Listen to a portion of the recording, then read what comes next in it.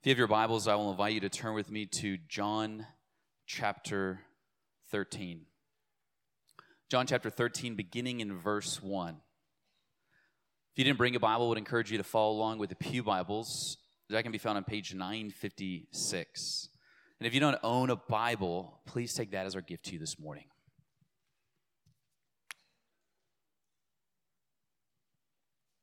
That's John chapter 13. We'll be beginning in verse 1 and going through verse 17.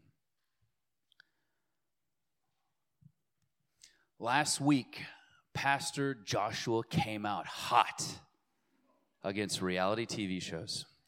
He's not wrong. He's not wrong.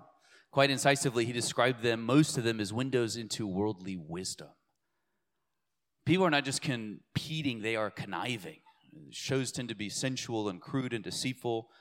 On top of that, we can just add most of them are bad TV. Folks went home, deleted their watch history. I can think of at least one exception. I need there to be one exception. Undercover Boss. Just classic 2010s feel-good reality TV. It's cheesy in all the best ways. Easy concept to grasp if you've never seen an episode. A high-ranking or position executive in the company goes undercover for a week, disguised as an entry-level employee to learn more about their work culture, their work conditions, their employees. It allows employers to sympathize with their workforce, to improve processes, to reward their best, and sometimes to fire their most incompetent. Now, the best bosses, you know, if you've seen the show, they model what they expect from their employees. They teach them and they empower them to do what it is that they're asking of them. In the end, of course, the undercover boss reveals themselves to those that they worked alongside. And the best episodes have all the feels. There's drama, right? The rude, reckless, lazy, disrespectful, thieving employee is fired. There's inspiration. The formerly imprisoned, nearly homeless, currently working as hard as they can to provide for their kids, employee is promoted. They're given a bonus. Their debts are paid off. Their chemo treatment is covered. It's got it all. Things turn out in the end as you expect them to. The boss resumes his position of authority. The episode ends and you feel good. Now imagine an episode of Undercover Boss where none of the employees understand what they're doing. They're all lazy, undisciplined. They argue openly with the boss. Even still, they're all arguing about who should get promoted. They all owe him money, and in fact, one is planning to kill him. It's like Undercover Boss Gang Edition. At the end of the episode, you expect to hear, "You're fired, you're fired, you're fired, you're going to prison." And then the boss does something unexpected. He condescends further still. He clears the debts of his employees. He promotes them in love. He instructs them to do likewise, and he even is punished for their crimes. You see the story, our condescension, teaching, exaltation, judgment. This is the gospel according to John. Further than any human boss could fall, the Son of God condescends from heaven to earth, from Lord to slave, now both God and man. He cleanses his enemies to make them his own, and his cleansing power is such that they can actually do what he expects of them because he makes them like himself. John gives us ultimate reality. In the gospel, we are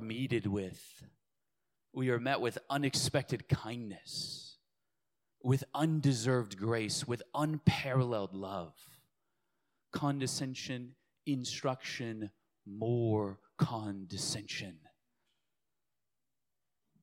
As salvation comes by means of his own judgment, and finally exaltation. This is the gospel according to John. God became one of us to heal us and teach us. The Son of God took our sins upon himself to make us clean. This is the gospel according to John. If you're able, I'll invite you to stand with me in reverence for the reading of Holy Scripture.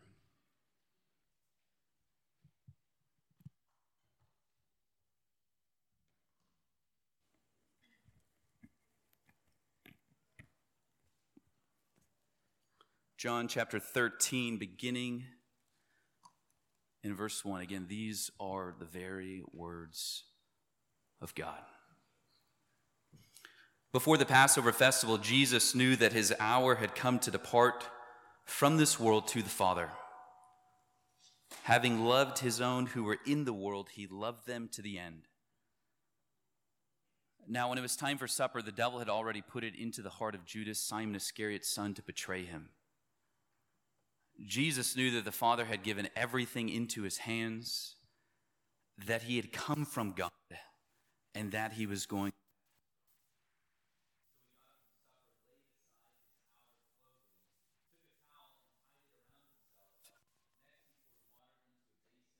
And began to wash his disciples' feet and to dry them with the towel tied around him. He came to Simon Peter, who asked him, "Lord, are you going to wash my feet?"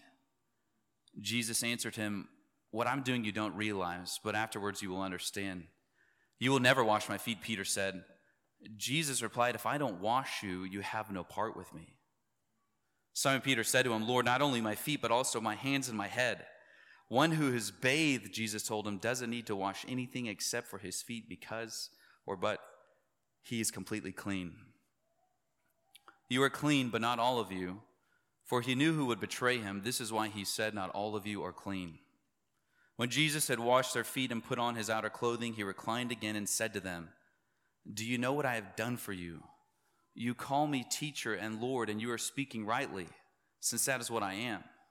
So if I, your teacher and Lord, have washed your feet, you also ought to wash one another's feet.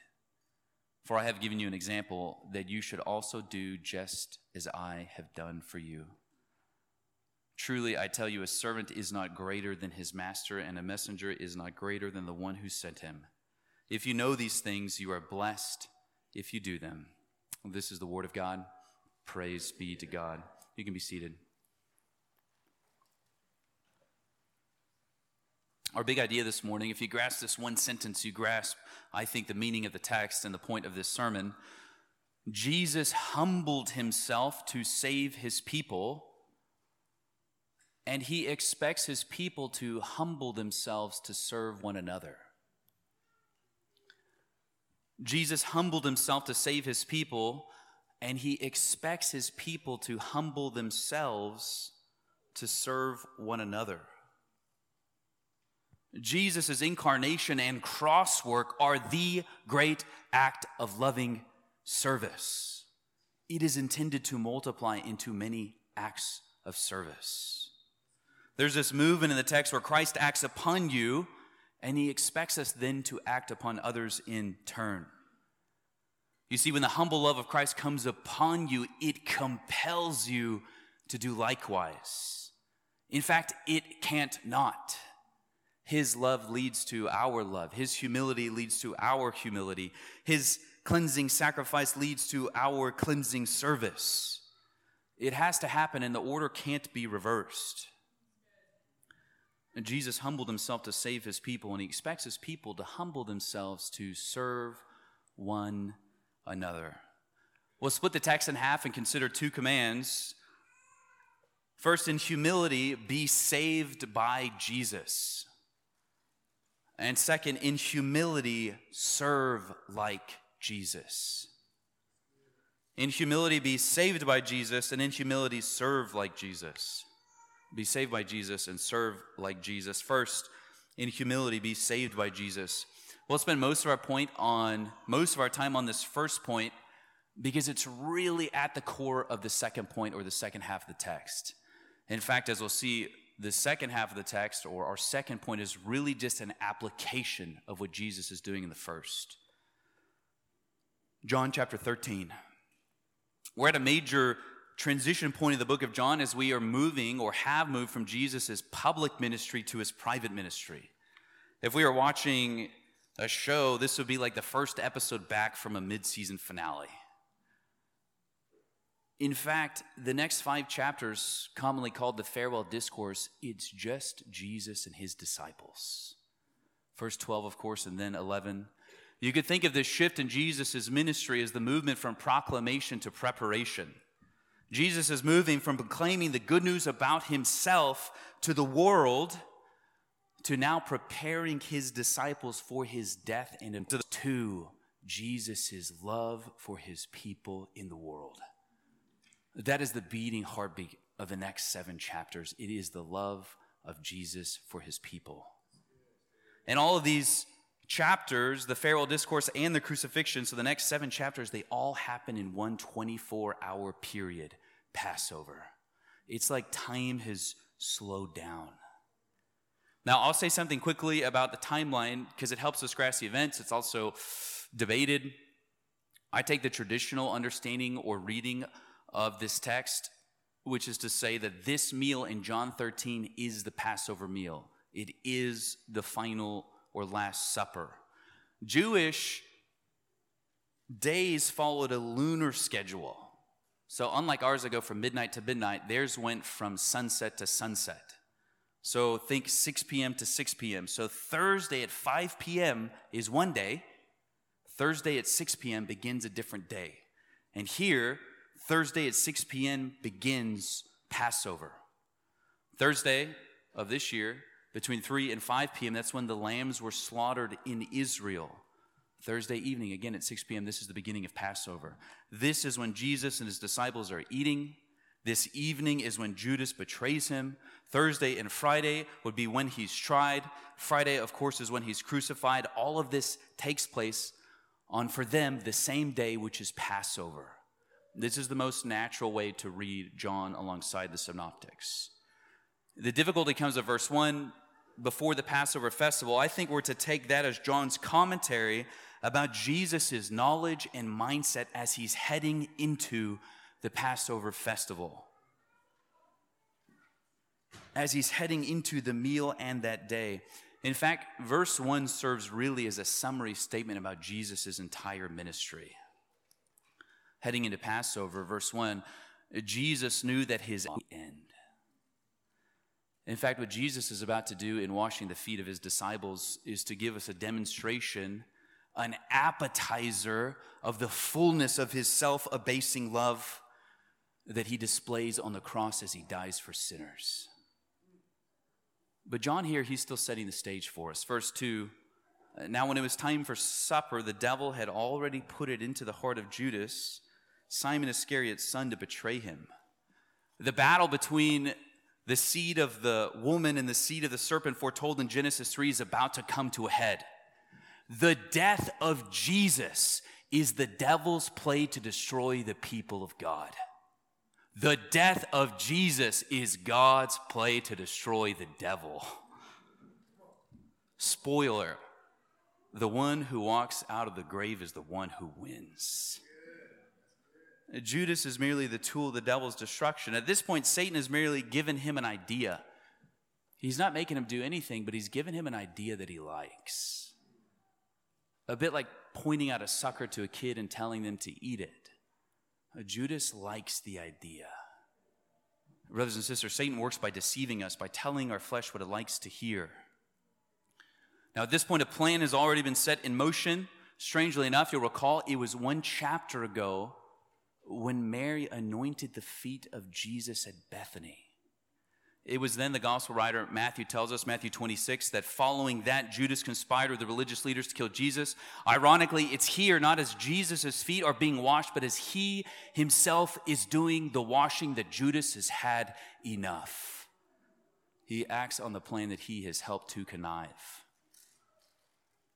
So big picture, we're at Passover. Jesus, we know, is the Lamb of God who has come to take away the sins of the world.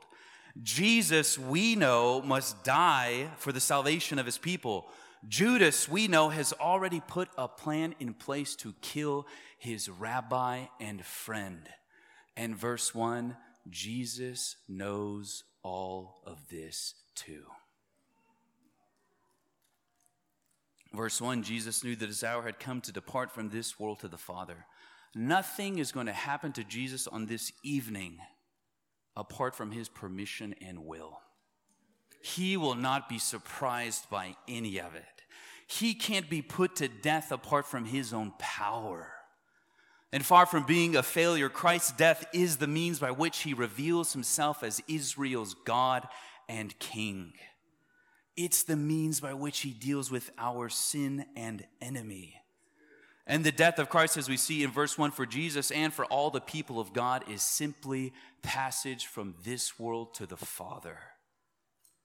The paradox in John is that Jesus' final descent is actually the beginning of his ascent to God. Jesus walks into that room and dinner with anchored knowledge and hope. He walks in with confidence. But why does he do it? Verse 1, John's summary statement of Jesus' ministry. Having loved his own who were in the world, he loved them to the end.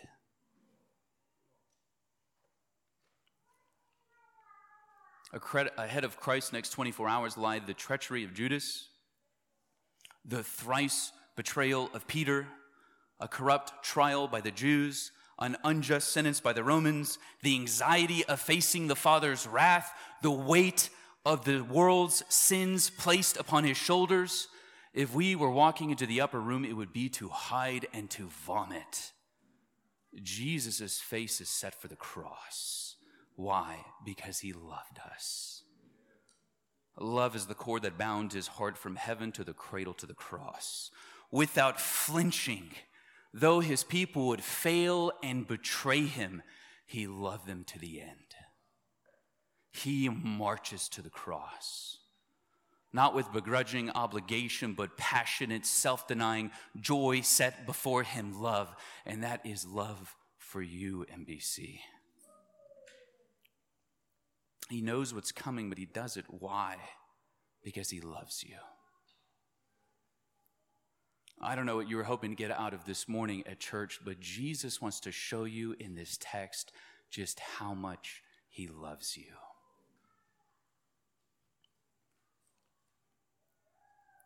John knows for us to grasp the demonstration of his love, the one we read about, the foot washing, we need to understand who Jesus is.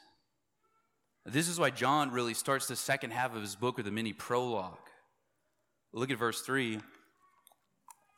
Jesus knew that the Father had given everything into his hands. Jesus knows that he's the king, the judge, the sovereign.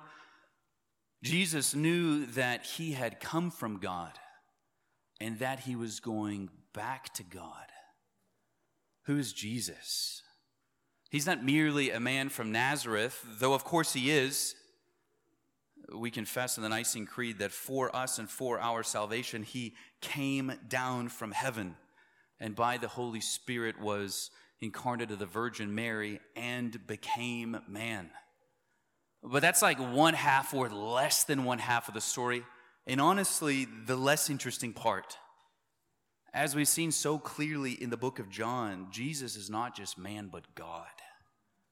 Again, as Nicaea so faithfully summarizes, Jesus is God from God, light from light, true God from true God, but God not made consubstantial with the Father. Who is Jesus? By the power of his word, he created all things. Who is Jesus? By that same power, he holds all things together. Who is Jesus? By that same power, he will one day raise the dead and judge them. Who is Jesus? At his feet right now, the elders in heaven are casting their crowns and prostrating themselves. Who is Jesus? Before him the seraphim cover their eyes and feet, lest they be consumed by his holiness. Who is Jesus? It was him Isaiah saw seated upon the throne on high in glory. Jesus knows who he is. Knowing he's God from God, that he's come from God, and that everything has been put into his hands, knowing all of this, he does what? Not what you'd expect. Not what you would do. Knowing who he is and where he's going, verse 4, So he got up from supper, laid aside his outer clothing, took a towel and tied it around himself. And next he poured water into a basin and began to wash his disciples' feet and to dry them with a towel tied around him. Don't miss the picture that John is intending to give us. A summary of the ministry of Christ in visual form. God, who is seated on high, has descended to earth, has veiled his glory, has set aside divine prerogative, has wrapped himself in humanity to cleanse us from our sins as though we were the slaves and not him.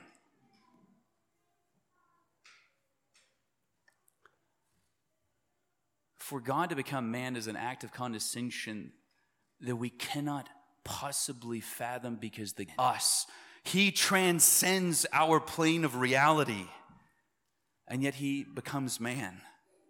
But becoming man is just one stop in the Son's descent. Foot washing even is simply one stop on his way down to death. Paul puts it so clearly for us in what is called the Christ hymn in Philippians chapter 2. There Paul writes, speaking of Christ Jesus, who existing in the form of God, did not consider equality with God something to be exploited. Instead, he emptied himself by assuming the form of a servant, taking on the likeness of humanity, and when he had come as man, he humbled himself by becoming obedient to the point of death, even death on a cross. God condescends by becoming man. He stoops lower still by becoming a slave. He goes even further than that by washing the feet of his people. He stoops as low as he can go by dying in the place of sinners on the cross. The one descending from the dinner table to don the slave's towel is the one who did so from heaven. In humility, he became man. In humility, he washed our feet. Now, why is foot washing so humbling? We saw this in chapter 12. As you can imagine, feet in first century Jerusalem were filthy. Not only caked with mud and dirt, but often, because they don't have modern sewage systems like ours, they were often caked in animal and human waste. Most Jews believed that it was too degrading for the average person to do. It was a task reserved for slaves. And not for any slaves, but for them in their culture, those who were the lowest of society, female Gentile slaves.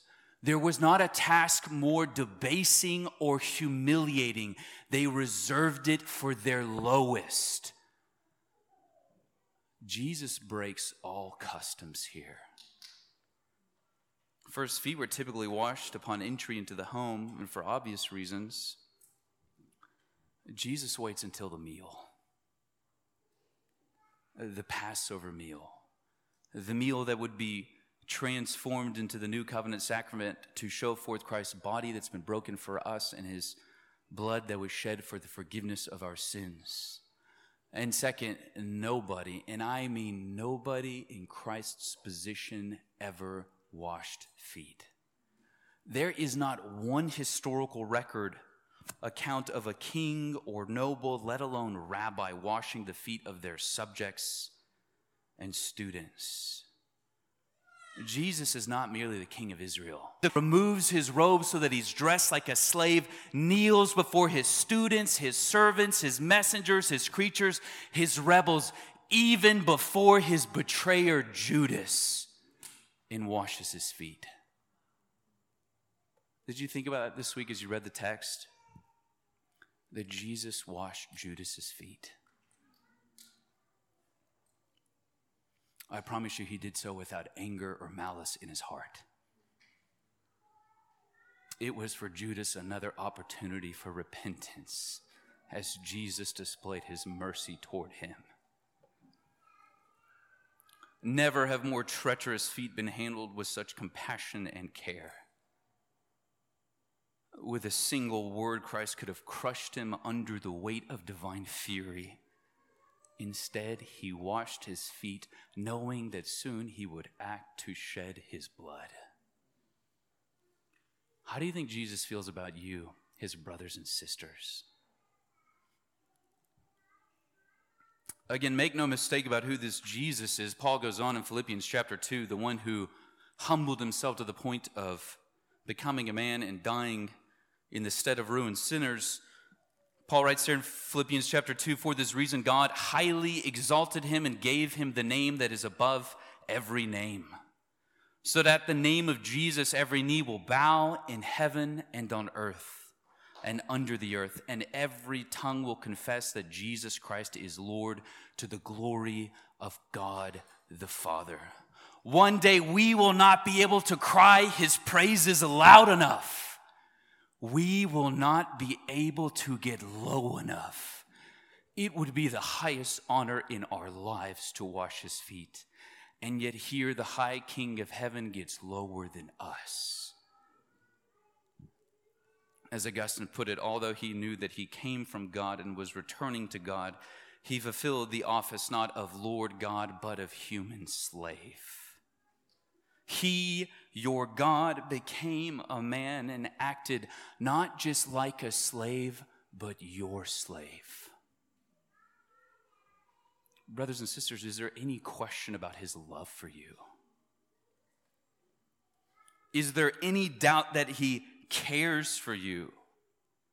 Is there any chance that he would not be willing to do whatever it took to meet your needs? Do you think he's surprised by your sin? Do you think he's repulsed by your presence? Do you think he recoils at your voice when you go to him confessing what you've done? We would do well to dispel any notion that Jesus is the kind of God and King who steps on his people to get what he wants. No, he is the kind of God and King who humbled himself before our feet. We could spend a lifetime reflecting on this single act. He who measured the waters in the hollows of his hand, Isaiah 40. He's the one who poured water into a basin. He who wraps himself in light as a garment, Psalm 104, removed his robe and dressed like a slave. He whose train fills the temple, Isaiah 6, he donned a towel to dry our feet. Further still, he who is without beginning or end was born. He who was without sin was punished. He who cannot die gave up his spirit. Why? For us and for our salvation. But why did he do it? Verse 1, he loves us. He loved us to the end. He loved us beyond the end. He ever lives now. He ever lives now as your high priest to intercede on your behalf in heaven. He loves you. Do you believe it?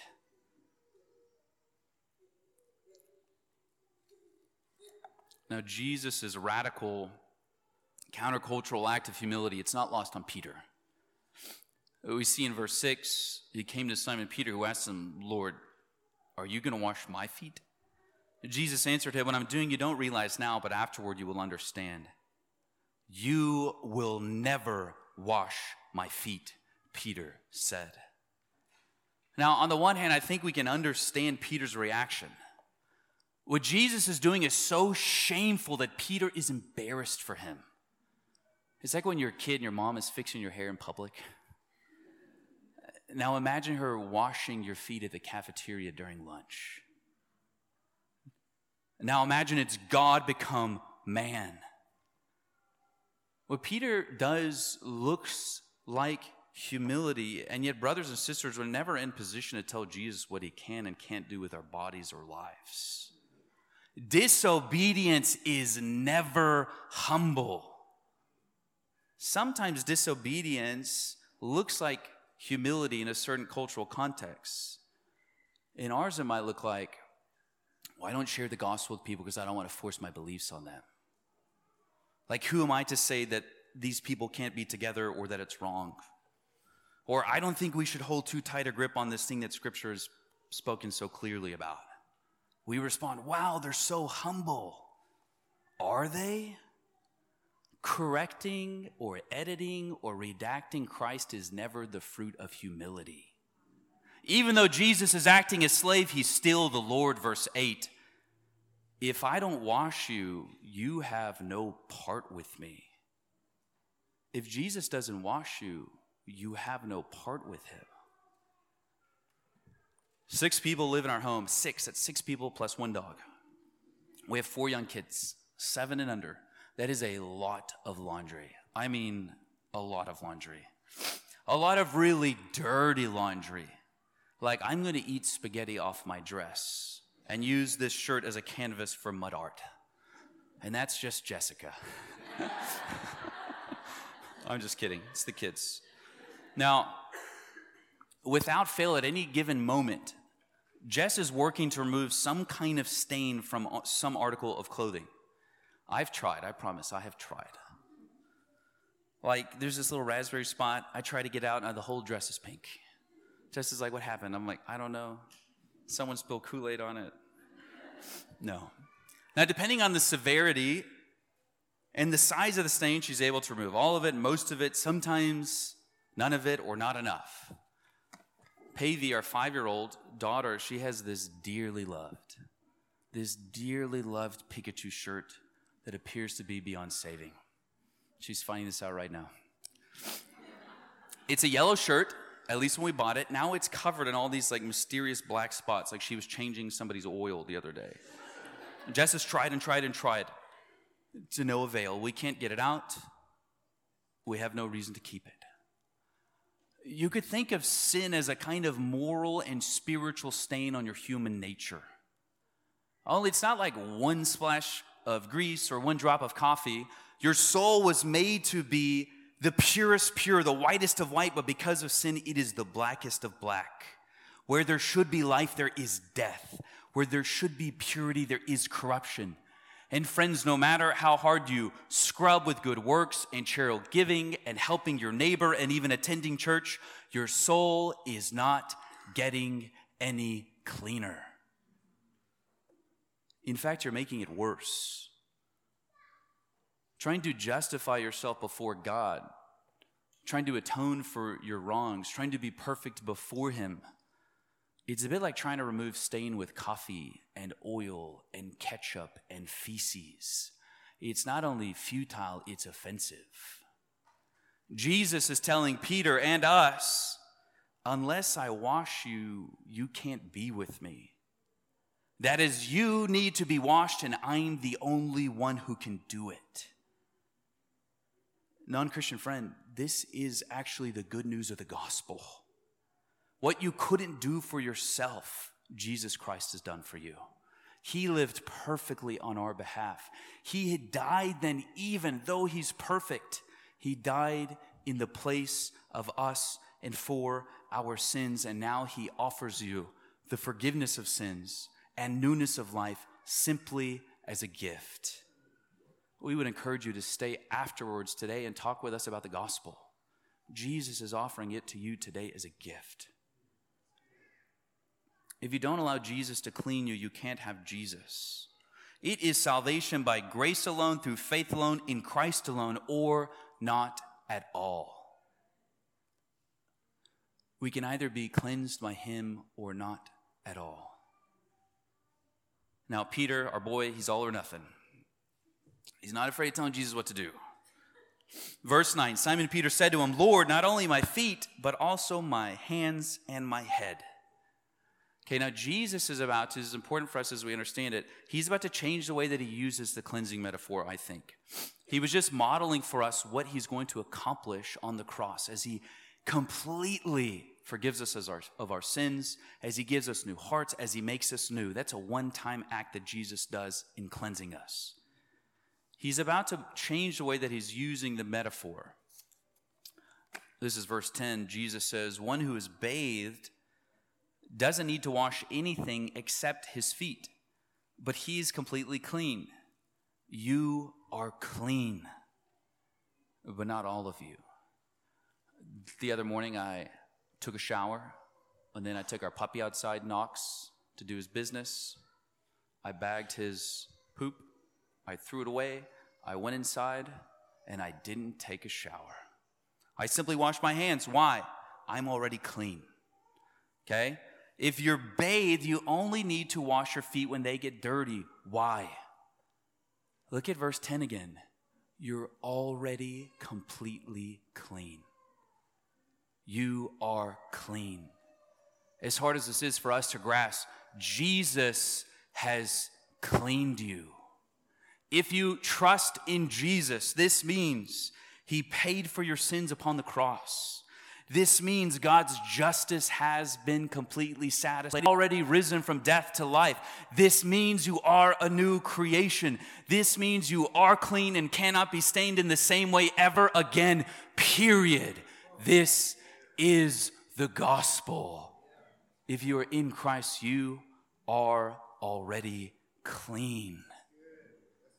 You cannot go from forgiven to guilty, from living to dead. You cannot go from completely clean to now being dirty. Why? Because you have been wrapped up in Jesus Christ himself, and he is free of stain. How is this possible? Brothers and sisters, Jesus didn't simply wipe our feet with water or tears, but cleansed our souls with his own blood. As we sang, sinners plunge beneath that flood, lose all their guilty stains. If you are in Christ, you have lost all your guilty stains. Not some of them, not part of most of them, but all of them. Brothers and sisters, in Christ you are clean. You might be thinking, but Pastor John, you don't know what I did in college. You don't know about the sin that I've struggled with for years. You don't know what I did last night. Jesus does. He knows what you will do, and he took it all to the cross. He loved you to the end.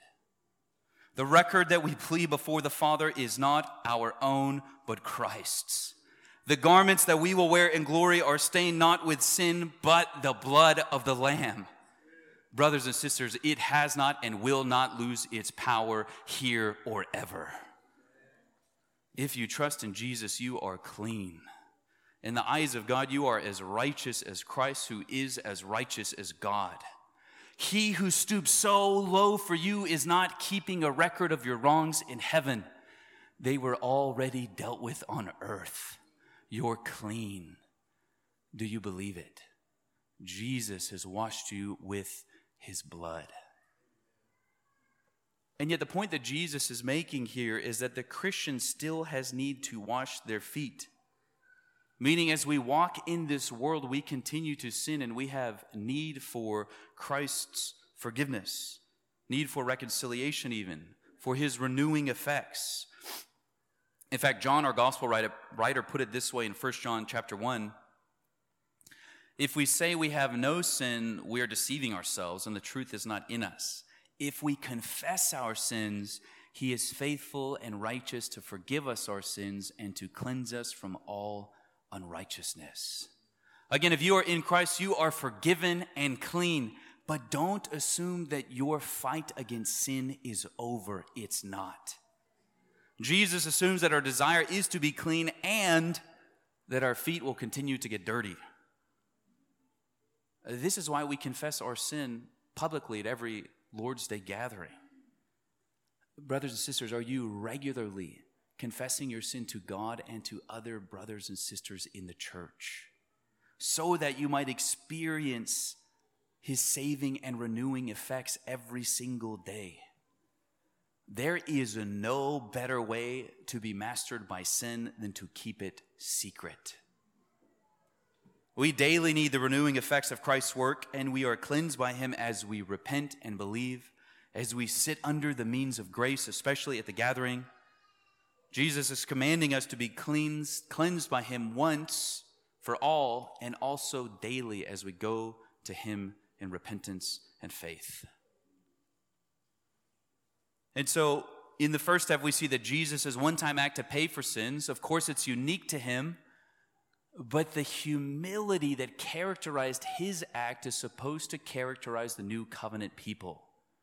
His one humble act of sacrifice is to multiply unto many acts of humble service.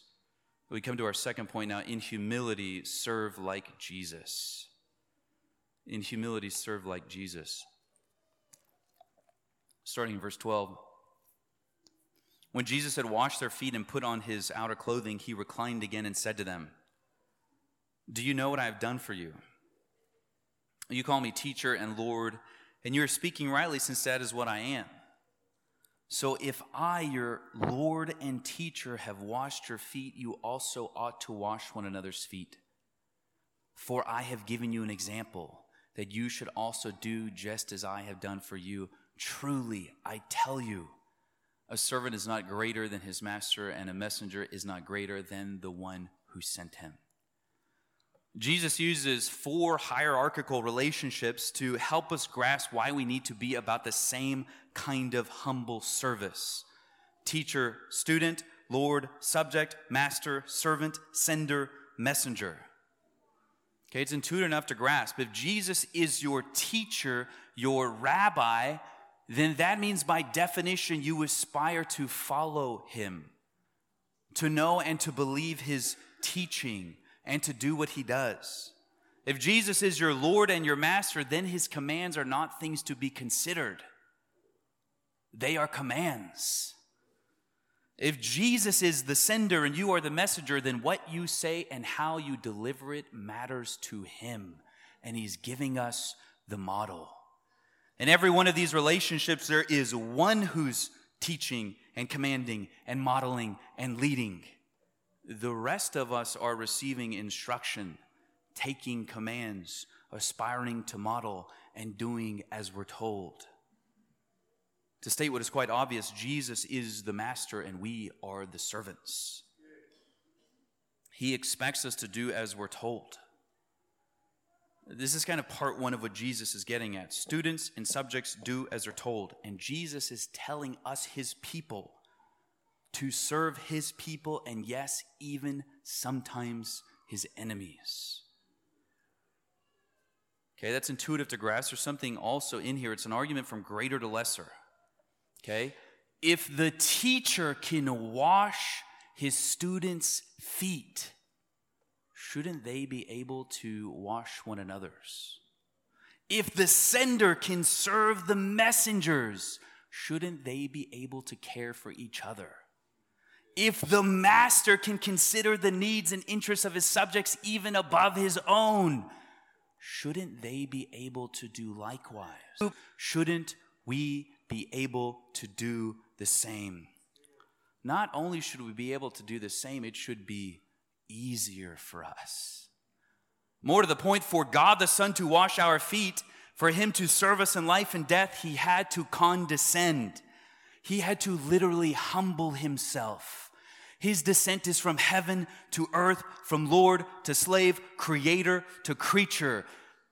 God had to do what was beneath him. For us to serve each other, we don't have to condescend anywhere. To serve your brothers and sisters, you don't have to look down. You only have to notice your peers. Jesus is commanding slave to help slave, sister to aid sister, brother to care for brother. For Jesus to come to our aid, he had to stoop low. For us to help each other, we don't have to stoop anywhere. We're already at the bottom. If you think that serving your brothers and sisters requires you to condescend, it's because you're thinking of yourself too highly. There's only one teacher and many students. There's only one Lord and many servants. Look again at verse 16. A servant is not greater than his master, What that means is if we can't serve our brothers and sisters, it's not just because we think we're greater than them, it's because we think we're greater than the master. And yet this is what makes service so difficult. Like the disciples in our hearts, we fight over who's going to be seated at the right hand of the Son in heaven, when really we're just sitting at his feet. In our hearts, we have set ourselves up to be better than our brothers and sisters. We think ourselves cleaner than them, more righteous than them, more zealous than them, more important than them, more credentialed than them, more necessary than them, more gifted than them. Our time is more valuable than theirs. Our resources go further than theirs. We are needed more than they are. It's hard to serve people when you think they have little value and you think yourself so important to the kingdom and the world. Jesus' lesson here is that if the king of the cosmos can joyfully humble himself to consider the interests and needs of his servants, we should be able to do likewise. In fact, we must do likewise. A Christian that doesn't serve and love other Christians is an oxymoron. It's someone who doesn't look like or love like or follow Jesus. When you serve with the gospel in mind, when you remember Christ's position and his passion, when you remember your own guilt and stain, when you recall that Jesus loved you and them to the very end, it should propel you to do as Christ has done for you. Brothers and sisters, there is no act of service beneath us. Verse 16, the servant is not greater than his master. Unless you can promote yourself to a higher station than God and fall lower than slave on a cross, you cannot outdo his service, and it is the model. None of us are too good for any Christian task. None of us too distinguished to serve with the children. None of us too important to give up time to help a brother or sister who is ensnared in sin. Brothers and sisters, we are all in need. We were all unclean. We all still be you, and it not lead to point two, you serving his people. Like you can't be saved from sin and not serve the saints. You can't be served by Christ and be indifferent to the needs of your brothers and sisters for whom he also died. It just doesn't make sense. When you believe in Jesus, you follow Jesus, and Jesus is telling us what he expects. Students followed their teachers, servants followed their masters, and what characterized Jesus' words and actions and mission, verse 1, it's love. Self-abasing love. The way of Jesus is the way of loving sacrifice and service. It's what he modeled, it's what he taught, it's what he empowers, it's what he expects.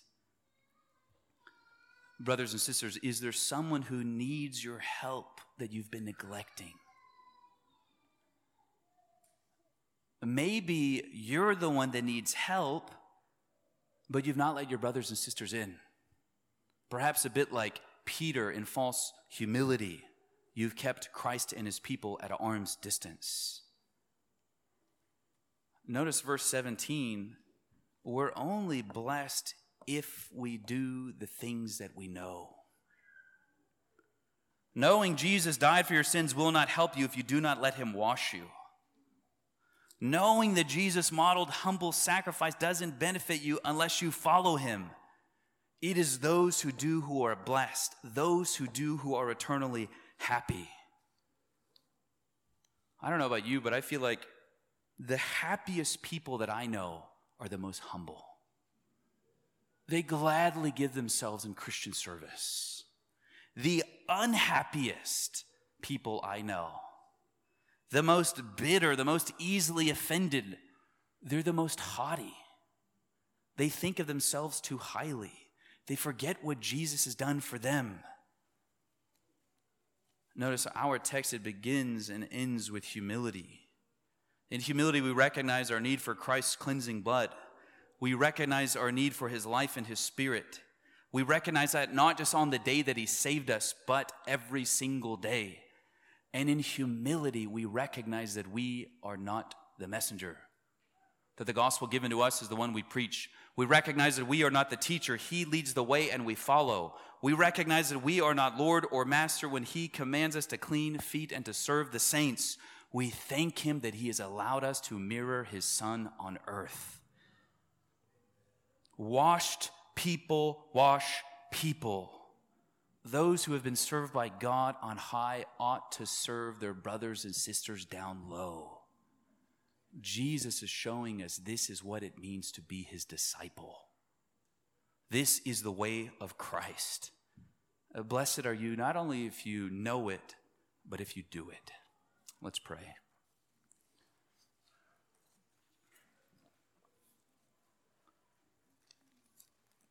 Father, we marvel at your staggering love toward us. Such a love that would send your Son to earth as a man, further still to wash our feet, to stoop lower still, to die upon the cross for our sins. We marvel that for those of us who believed in Jesus, we have been made perfectly clean, not on account of our works, but simply on account of his. God, we pray that if there are any non-Christians here, that you would open up their eyes so that they could see your love for them in the gospel. That they would see that they are stained by sin, but that they can be made new in Christ. We pray that they would trust in him this very day. And God, we pray for all of us, for the saints here at NBC in particular, that this would not be simply something we know, but something we do, and we would be blessed by it. Would our love for Jesus be displayed in our love for one another? We marvel at your kindness to us. Let us not take the gospel for granted. We pray this in Jesus' name. Amen.